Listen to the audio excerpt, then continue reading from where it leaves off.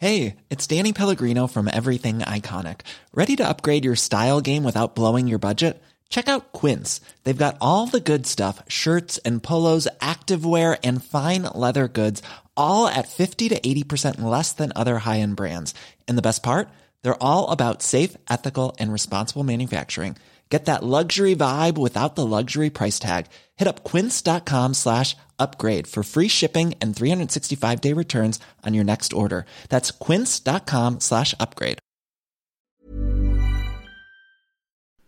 Hello, ako si JC Punong Bayan, economist at host ng Usapang Econ Podcast. And you're listening to Teka Teka, balita para sa mga huli sa balita. Sa episode na ito, pag-usapan natin ang panukalang budget ng national government para sa 2022 at bakit maraming red flag sa loob nito. Tara, usapang Econ muna tayo. 5 trillion pesos. Yan ang panukalang budget ng gobyerno ng Pilipinas para sa taong 2022, 11.5% higher than the previous year's budget. All-time high daw, but no surprises there. Lagi naman talagang lumalaki ang national budget every year. Super crucial busisiin ang balak na pagkagastahan ng gobyerno next year dahil nasa gitna pa rin tayo ng pandemya. At mukhang matatagalan pa ang pagkalugmok natin dito dahil sa hindi mapigilang banta ng COVID-19. Heto si Presidential Spokesperson Harry Roque. Ano ba yung nakabahagi doon sa loob ng budget na magsisilbing fiscal stimulus para tayo po ay makabangon sa pandemya? Well, nahahati po ito sa unang-una, food security, education, and social protection at industry and livelihood. Walang budget na inilaan para sa ayuda ng ating mga kababayan, samantalang 3.4 milyong Pilipino pa rin ang nakaranas ng gutom noong Hulyo at lagpas 3 milyong Pilipino pa rin ang walang trabaho.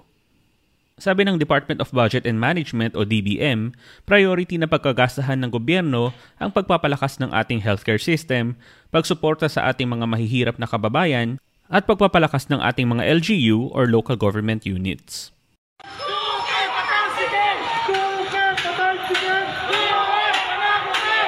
Pero kahit kaliwat kanan na ang pagrarally ng healthcare workers para hingiin mula sa gobyerno ang kanilang special risk allowance, active duty hazard pay, at pati ang meals, accommodations, and transportation benefits na nakasaad sa bayanihan laws, wala pa ring budget na inilaan ang gobyerno para dito sa 2022.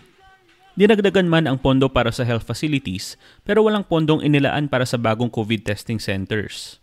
Budget cut pa nga ang sasalubong sa ilang health facilities. Gaya ng Research Institute for Tropical Medicine or RITM na pangunahing testing center ng bansa at Philippine General Hospital or PGH na COVID referral hospital ng gobyerno, kung hindi mababago ang budget proposal sa ngayon.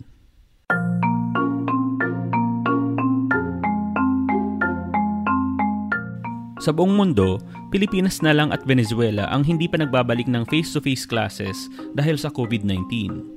Pero budget cut din ang sasalubong sa balik eskwela next year. 5.7 billion pesos ang panukalang tanggalin mula sa budget ng Department of Education na gagastusin sana para sa pagpapagawa ng basic education facilities. Pati ang budget ng SUCs o State Universities and Colleges mababawasan rin ng halos 15 billion pesos sa 2022. Para naman gawing pandemic-proof ang eleksyon, nangangailangan din sana ang Commission on Elections or COMELEC ng malaking pondo para sa honorarium at hazard pay para sa mga gurong magsisilbi sa Board of Election Inspectors or BEI. Pero mas mababa ng 15 billion pesos ang ipinasa ng DBM sa proposed budget ng COMELEC next year. Kung gaano kaliit ang budget increase para sa kalusugan at edukasyon, ganoon naman kalaki ang budget para sa infrastruktura kabilang ang build. Halos 700 bilyong piso ulit ang mapupunta sa Department of Public Works and Highways o DPWH para pondohan ang pagpapagawa ng mga lokal na kalsada at tulay, bypasses, diversion roads, at flood management programs. May dagdag ding 63 billion pesos ang budget ng Department of Transportation na nakalaan naman sa pagpapagawa ng railway projects. To be fair, magandang proyekto naman yan. Pero matagal pa kasi bago natin yan mapakinabangan kumpara sa walking paths, bike lanes, at maging libreng sakay program. na kinakailangan para maging safe ang transport at mobility ng mga Pilipino ngayong pandemya.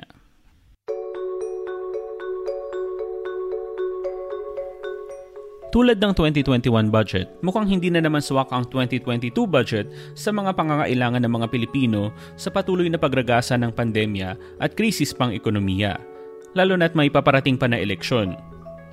Kulang-kulang 12% lang ng proposed budget next year ang nakalaan para sa DepEd, samantalang 3% lang ang nakalaan para sa Department of Health. Samantala, 17% naman ang nakalaan para sa infrastructure projects sa ilalim ng DPWH at DOTR. But all hope is not lost. Kausapin ang inyong mga kinatawan sa Kongreso para itama ang budget priorities at bumoto ng matitinong leader sa 2022 para sa mas maayos at mas matalinong paggugol ng pera ng taong bayan. And that's all for this Teka Teka segment, Usapang Econ Muna. Again, I'm JC Punong Bayan. This episode was produced by Janina Magundayao and edited by Nico Bolante. Follow Teka Teka and Usapang Econ on Spotify or wherever you listen to podcasts.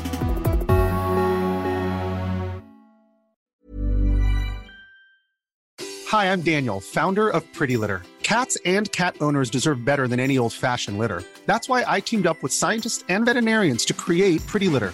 Its innovative crystal formula has superior odor control and weighs up to 80% less than clay litter. Pretty Litter even monitors health by changing colors to help detect early signs of potential illness. It's the world's smartest kitty litter. Go to prettylitter.com and use code ACAST for 20% off your first order and a free cat toy. Terms and conditions apply. See site for details.